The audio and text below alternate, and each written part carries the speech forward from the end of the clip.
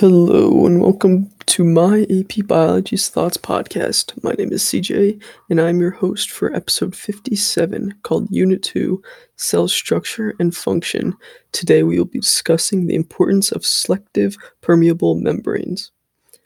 Let's start out on what a membrane is. When you look at a cell or even think about a cell, there's typically a thin barrier surrounding the contents of said cell. Plant cells, animal cells, eukaryotic, or even prokaryotic, they all have this membrane. This is a little barrier that is made out of phospholipid bilayer. The lipids are bonded by their tails, which are hydrophobic. Their hydrophilic heads bond together as well, creating a wall. Sometimes in the cracks of this wall are proteins. These proteins are either integral or goes all the way through the wall, or peripheral, which only goes into the wall just a little. These proteins are the key to a cell wall being semi-permeable. Now, what does that word even mean? Selective permeable means the cell membrane only lets in specific molecules depending on the size and shape of said molecule. The cool thing is that some proteins are also defined as active transport, which means they need energy to allow molecules to move through the membrane. They look like and act like a clothespin. When the right molecule enters the open chamber, it closes, which in turn opens the other side and allows the molecules to freely float past. The other type of transport is passive, which is just a protein with a specific sized hole that certain molecules can float freely through. This is key that the cell membrane filters what enters and exits the cell. The diffusion of substances through the cell membrane allows for the cell to be properly maintained and protected. A cell is a delicate arrangement of organelles that work together in harmony. Each organelle has a defined function that is essential for the survival of the cell and neighboring cells. If the integrity of the cell is compromised, then surrounding cells along with the one could perish. It may not be that much of a problem because cells die on us every single day.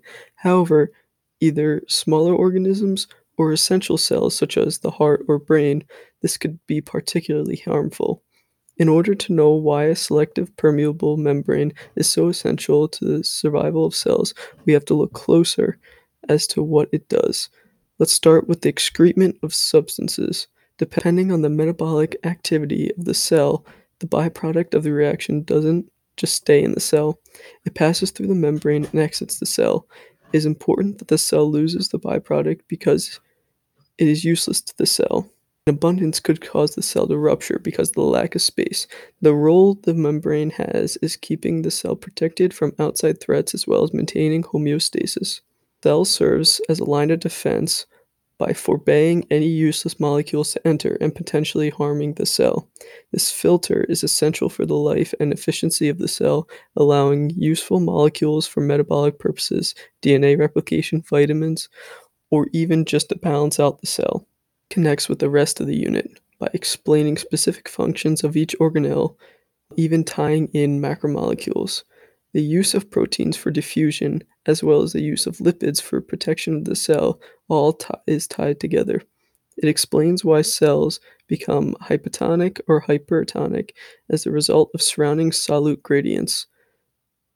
It explains how molecules such as glucose or oxygen either get in or out of the cell, helping it metabolize. And finally, it explains how complex cells really are. There are a lot of factors that come into play when dealing with cells.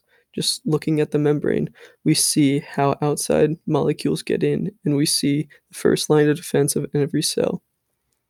Thank you for listening to this episode of my AP Biology Thoughts podcast. For more student-ran podcasts and digital content, make sure that you visit www.hvspn.com. Have a great night, everyone.